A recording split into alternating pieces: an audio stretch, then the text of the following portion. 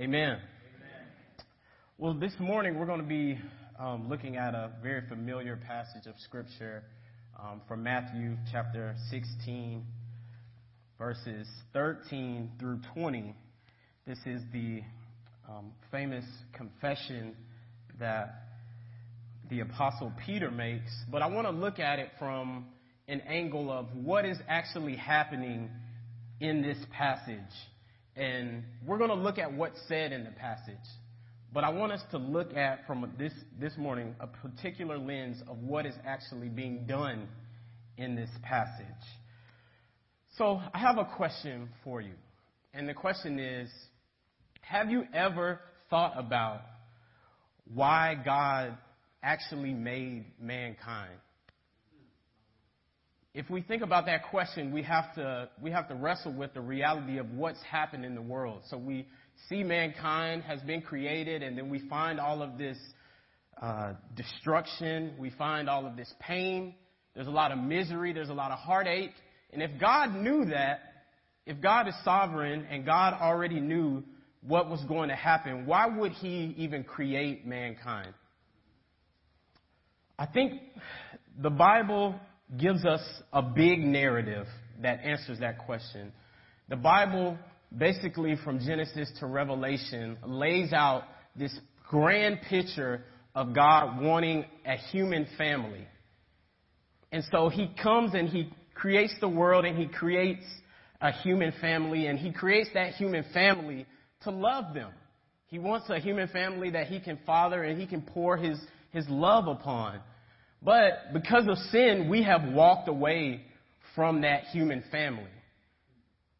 We were a part of God's family, and we chose to walk away from that. And so now sin has separated us from our Father. It's caused disruption in our relationships. But God was gracious, and God gave us a way to come back into that family, right? He gave His Son, Jesus. So He gives us Jesus as the only option, or the only provision, rather, for entrance back into the family of God.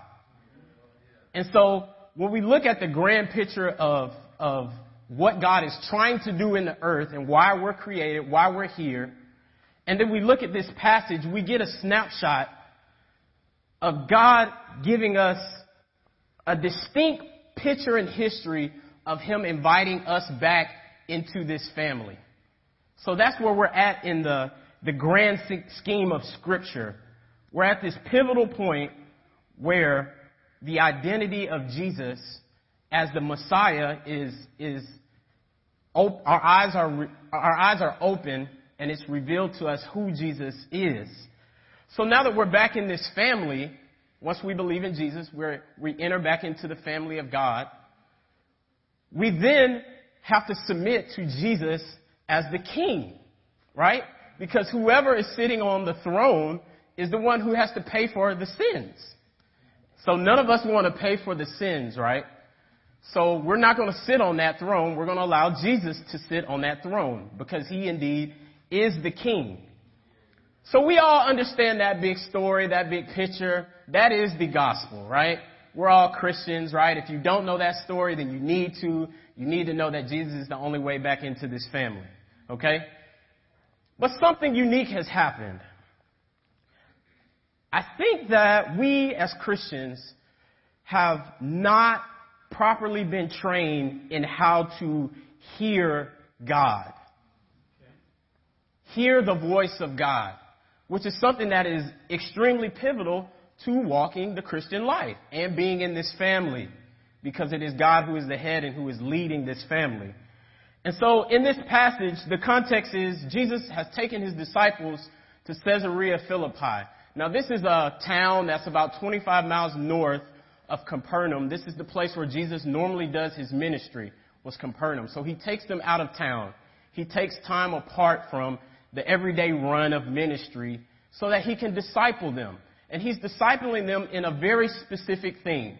And so that's where we enter into this text today. It says, verse 13, "Now when Jesus came into the district of Caesarea Philippi, He asked His disciples, "Who do people say that the Son of Man is?" And they said, "Some say John the Baptist, others say Elijah, and others Jeremiah or one of the prophets." He said to them, "But who do you say that I am?" Notice the distinction. He says, who do people say that I am? Who is the culture saying that I am? Who is all the other voices, the human voices saying that I am? And then, who do you say that I am? There's a contrast. He said to them, Simon Peter speaks up. He replies, he says, "You are the Christ, the Son of the living God." And Jesus answered him, "Blessed are you, Simon Bar-Jonah, for flesh and blood has not revealed this to you, but my Father who is in heaven. And I tell you, you are Peter, and on this rock I will build my church, and the gates of hell shall not prevail against it. I will give you the keys of the kingdom of heaven, and whatever you bind on earth shall be bound in heaven, and whatever you loose on earth shall be loosed in heaven." Then he strictly charged the disciples to tell no one that he was the Christ.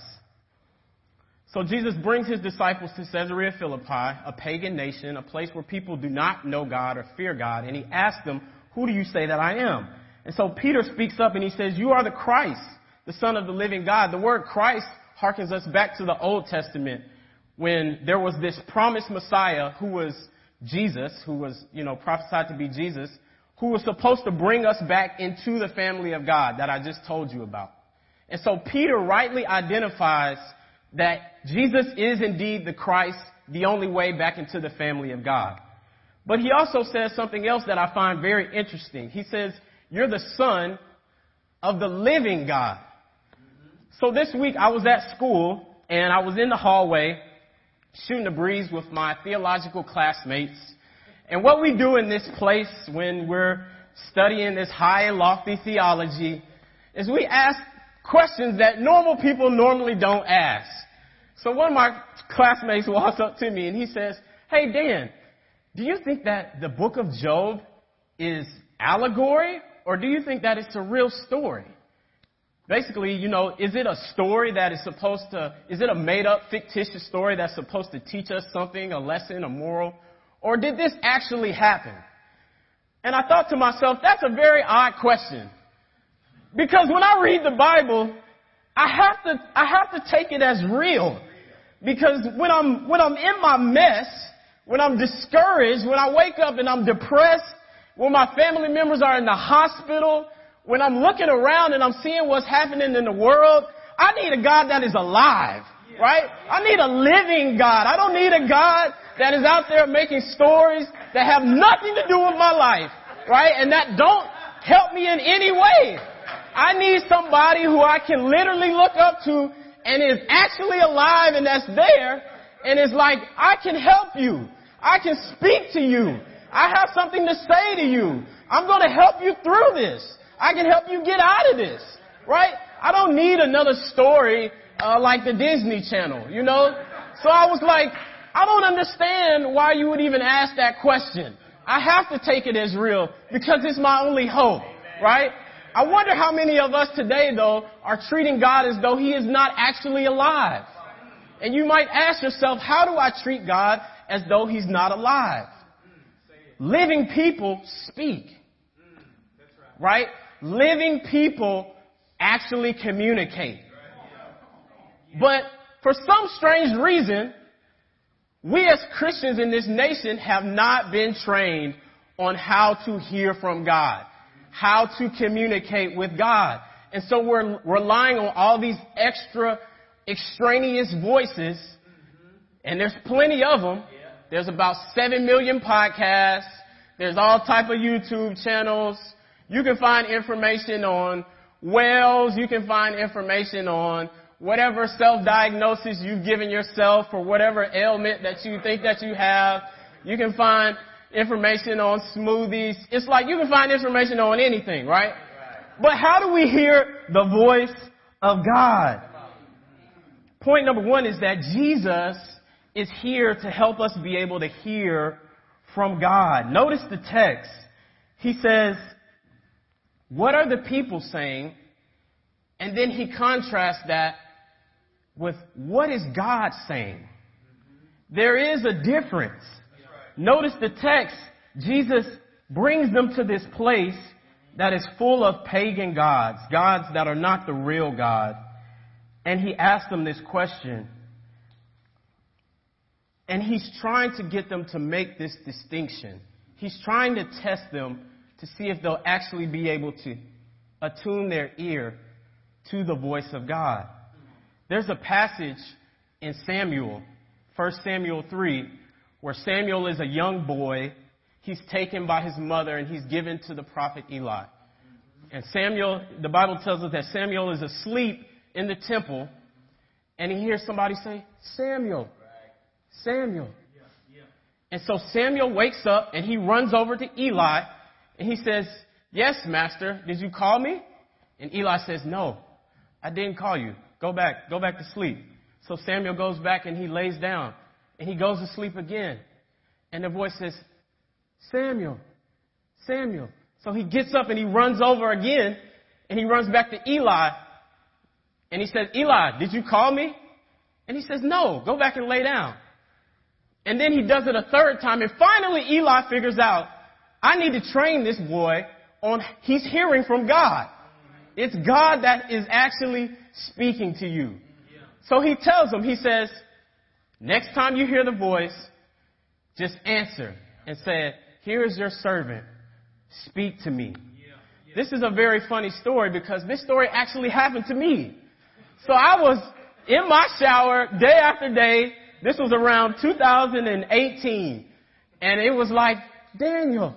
And I was like, what is that? Like, who is talking to me? What am I hearing? I could not have peace. I kid you not. I could not have peace. I had this whole plan. I was about to go to PA school. I was about to make some bread. I was about to buy me one of them houses out on 280 and be on my back porch with my feet crossed. I was like, that was my plan, right? But I kept hearing this voice. It was like, Daniel. And so I went and I asked Reverend Ron. I said, Reverend Ron, I keep hearing this voice. It's like somebody is calling me. Someone is trying to speak to me. And Reverend Ron literally verbatim says, the next time you hear that voice, he says, you answer that voice and you say, this is your servant. Speak, Lord, for your servant is listening. And when I actually did that, I actually heard what God was trying to tell me. Now, one of the unique things about that is that I needed assistance, though, to train my ear to be able to attune it to the voice of God, right?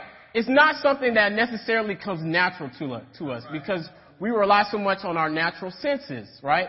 What we can see, what we can hear, taste, smell. But the ability to hear from God is still super duper important. But the good thing is we have Jesus to help us, right? So it says in Galatians 2:20, I am crucified with Christ. It is no longer I who live, but it is Christ who lives in me. So as the people of God who are now in the family of God, who is under the lordship of God, we have inside of us Jesus dwelling personally, right? Through the Holy Spirit. But not only that, everybody who's in the family has this spirit. And so the important thing that I think we should take away is in order for us to clearly hear from God, we need other people to help, right? We need people to help us discern and help us to hear the voice of God. It's always easier for us to listen and sort of look and discern what the Lord is saying in other people's lives most times than it is to be honest, in our own life.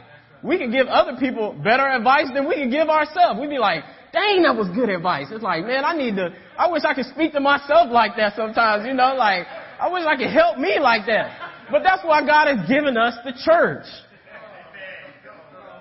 So the question that I have to you is, what is God saying to you?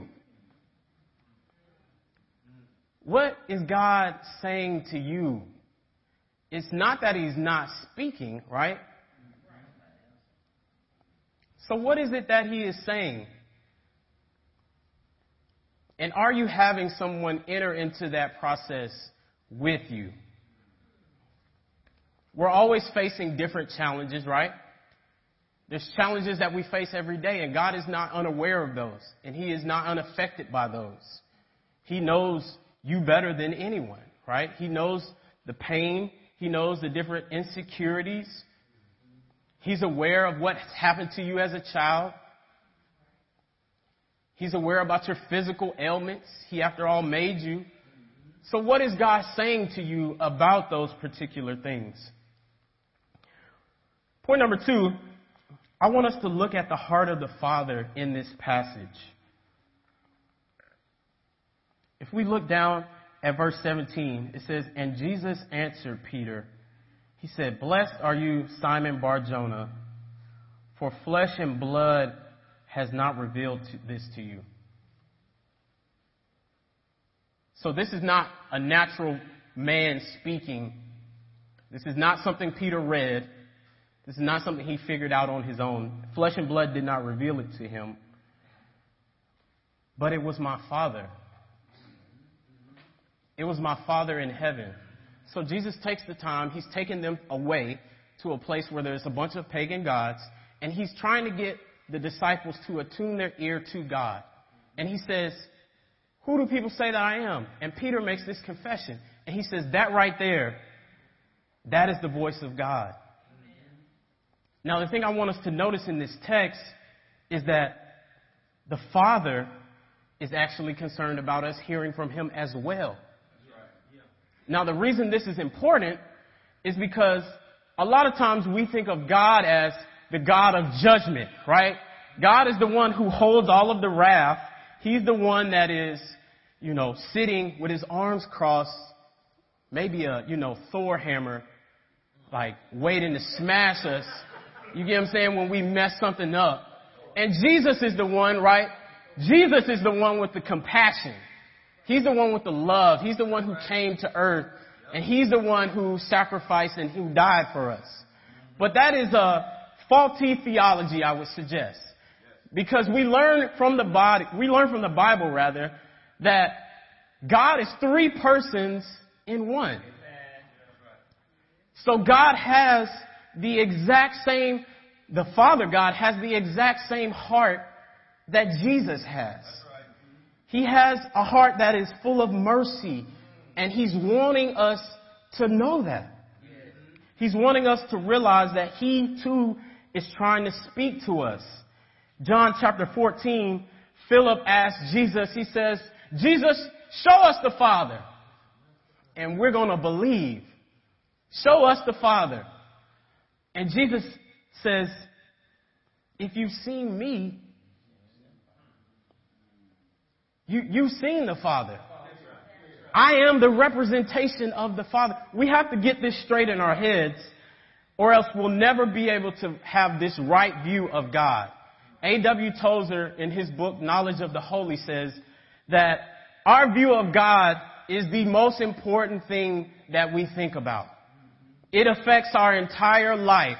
What we think about God is going to affect everything. If we feel like God is this angry God who is just looking down, judging us, who's always disappointed in us, and he's never pleased, he's never satisfied, we're not going to want to hear from him.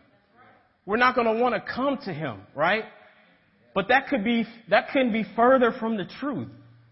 God is bleeding with compassion for us. His heart is literally on his sleeve, and he's literally trying to, in the best way he can, speak to us all of the time. He has the same heart that Jesus has, the same compassion. He's full of mercy. In 1 Corinthians 2:3, Paul says that God is the Father of mercies. It gives you this image of like all of the mercy that comes in your life. It is literally birthed from the throne in the heart of God. If you have ever experienced any compassion, if you've ever experienced any grace, it has been from the heart of God. Jesus and God and the Holy Spirit, they're all on one accord perfectly. They all desire the same thing. They all are wanting for you to have this life that is abundant. They're all wanting you to walk away from sin. They're all wanting you to hear from Him and be comforted. That is the heart of God. Dane Ortland in his book, Gentle and Lowly, says, God is not cautious in His tenderness towards you. Let that sit. He has a mercy to match every single one of your needs, and there is nothing He would rather do more. You need to know today that God literally loves you in a way that you cannot even fathom. And that is evidence here in this text. He's wanting Peter and the disciples to know, hey, this is who Jesus is, and this is your way back into the family. Inside of the family, there is safety, right? Inside of the family, there is this sense of togetherness and this sense of unity and this sense of hope that you are not going to find anywhere else in the world. Jesus says in John 5:19, He says, the Son can do nothing on His own, but He can only do what the Father is doing. So the same love that Jesus has shown us, that is the same way He is willing to suffer and die. That same heart of affection is in the Father God. We need to know that today. God is standing by the phone like an anxious parent who just let their 16-year-old go out with the car for the first time. He's wanting to hear from you, right? He's like, come talk to me. I want to love on you. I want you to know that you're not in this alone, right? You're not in this life alone. So my question today is, what have you believed about the Father? Has that kept you from going to Him? What lies are you believing? Now, Satan is going to try to infuse different lies in our mind about who God is. And the whole point of that, and even evil in the world, he wants to convince you that God is not indeed good. That is the end goal. Because if he can convince you that God is not good, then you're never going to go to Him. You never will. What are you believing about God? So we've outlined that. We've outlined the problem. What is the solution? And why don't we hear from God more often? I believe that the solution is also in this text. Jesus gives us a foreshadowing of what's going to happen. Verse 18, He says, and I tell you, you are Peter, and on this rock. There's a play on words there in the Greek. I'm not going to go into that today. But He says, on this rock, I will build my church, and the gates of hell shall not prevail against it. The church in the Greek, the word is ekklesia. This is a compound word from the word ek. It's a preposition meaning from out of, and kaleo. Kaleo is a verb meaning to call. So the word church is literally a compound word which means to call from out of, inferring Jesus has called the church from out of the world, right? So that is the literal definition of the church. We've associated the church with, of course, the building, the programs, the systems, but the church indeed is a group. It's a body. It's an assembly of the people of God who He's called out from the world. Now notice the personal pronouns that Jesus uses in this passage. He says, me, Jesus, will build my church. So Jesus is the one who is building this. Jesus is the one who has constructed this. And it is for our benefit. The church does not belong to anyone but Jesus, right? And so we have to get that right in our mind too. The church doesn't belong to pastors. God has simply given pastors to help the church. Any gift in the church, any, personality, leader, they are given to the church for the benefit of the church under the submission of Christ. The church does not belong to any individual person.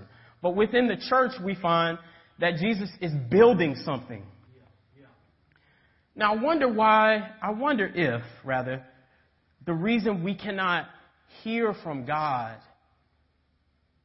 as often as we should, as clearly as we should, I wonder if it's because we're so busy building our own constructions.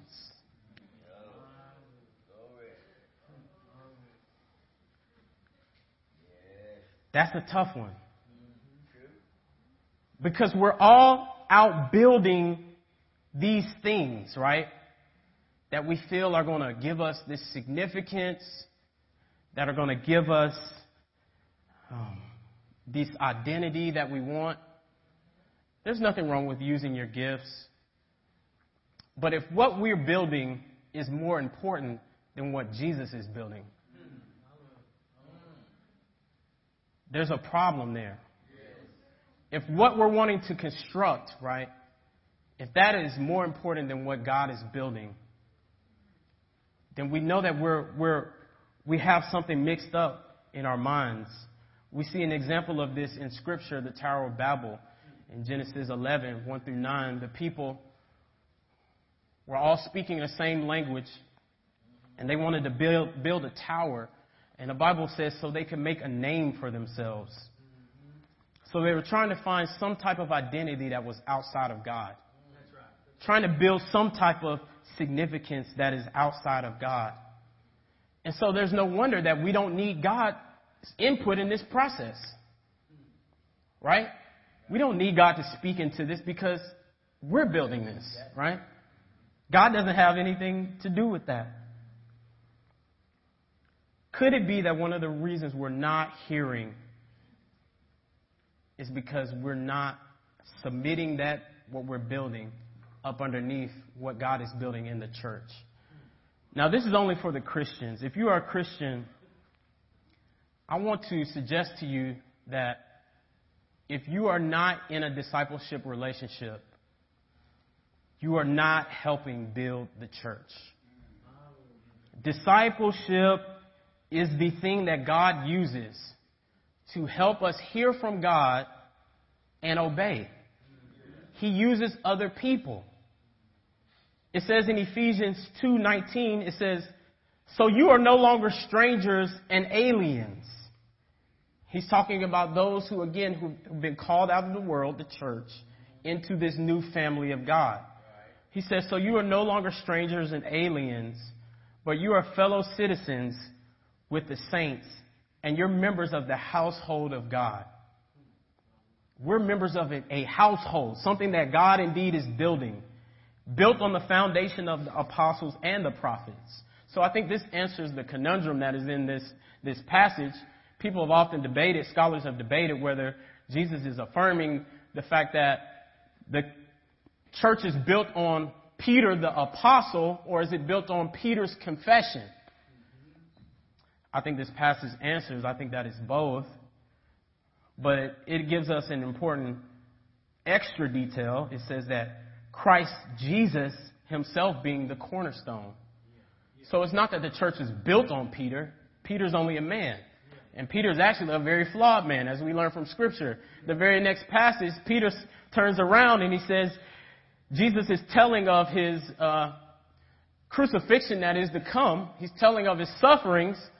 And Peter turns around and says, no! He says, Jesus, no, that's never going to happen.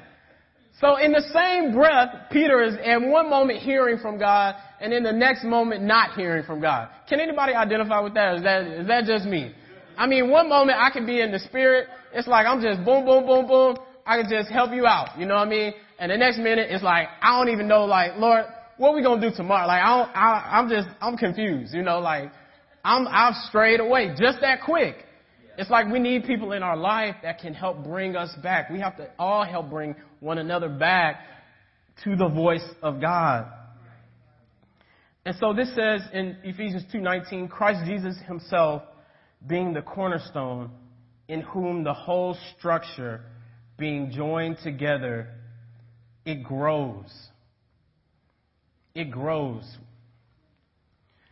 Discipleship is literally helping other people hear and obey God.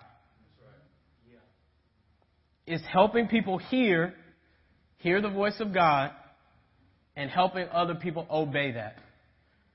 That's what discipleship is. It's not helping pass along all this information. You don't have to become theologically, necessarily astute. You don't have to go out and read, a systematic theology book to disciple someone. Simply hearing and obeying God. But you can only help someone do that if you've heard the voice of God. And so that's why it's incumbent upon really the saints who have walked with the Lord the longest.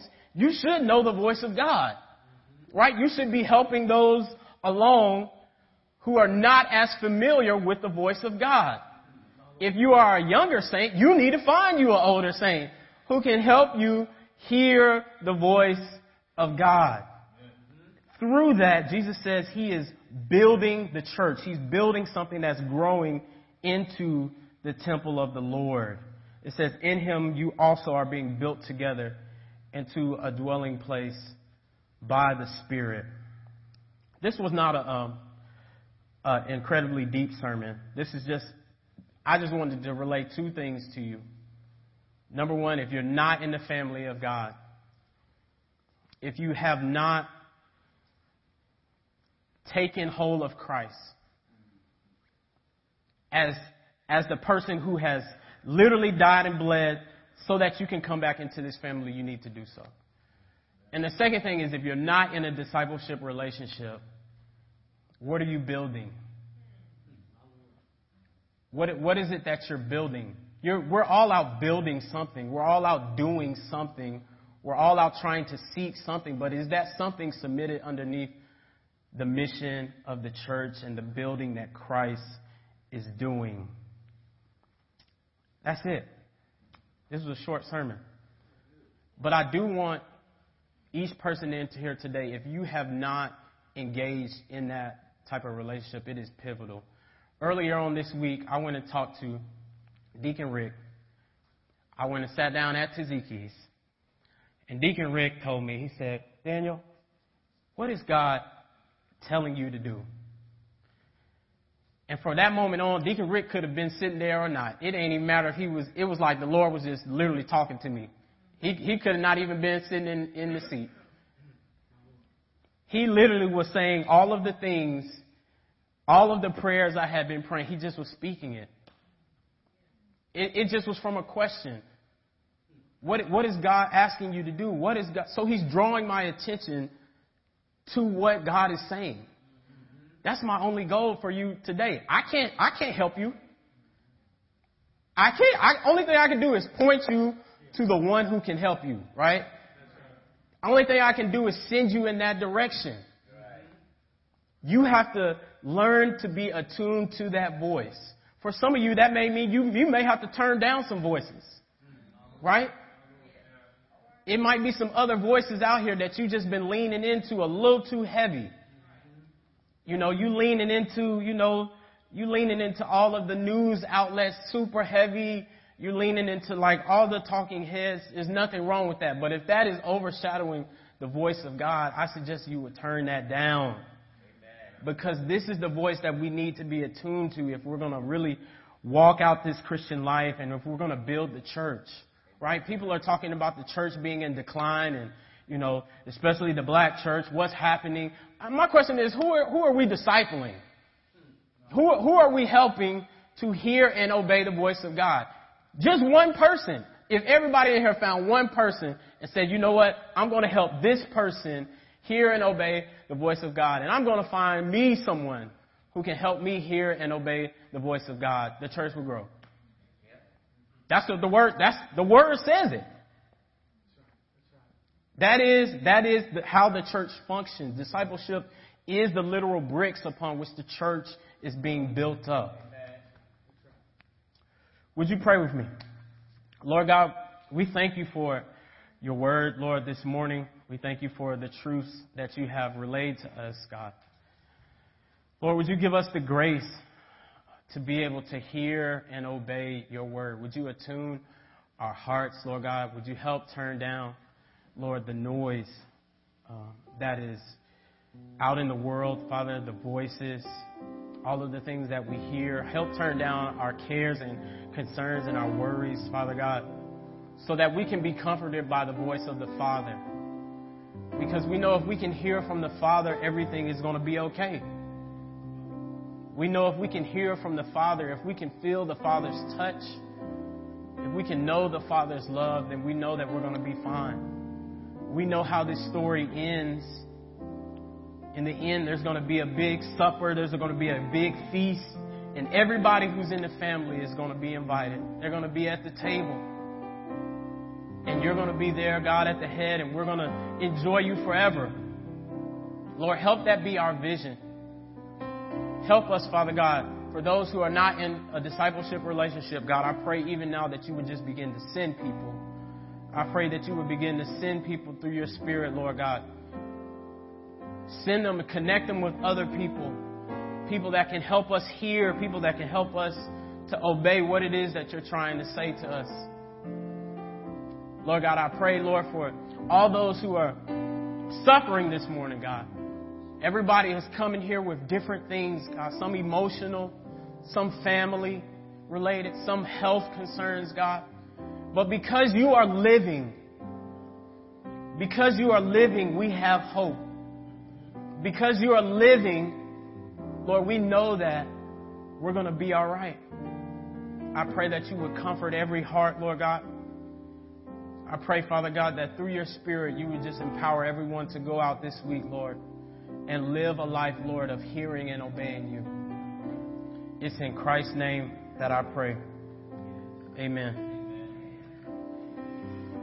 All right, we're going to dismiss. If you would stand with me.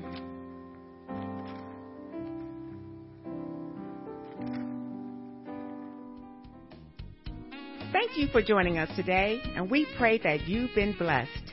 For more information about our church, we invite you to either visit our website at harvestcpc.com or call us at 205-853-5033.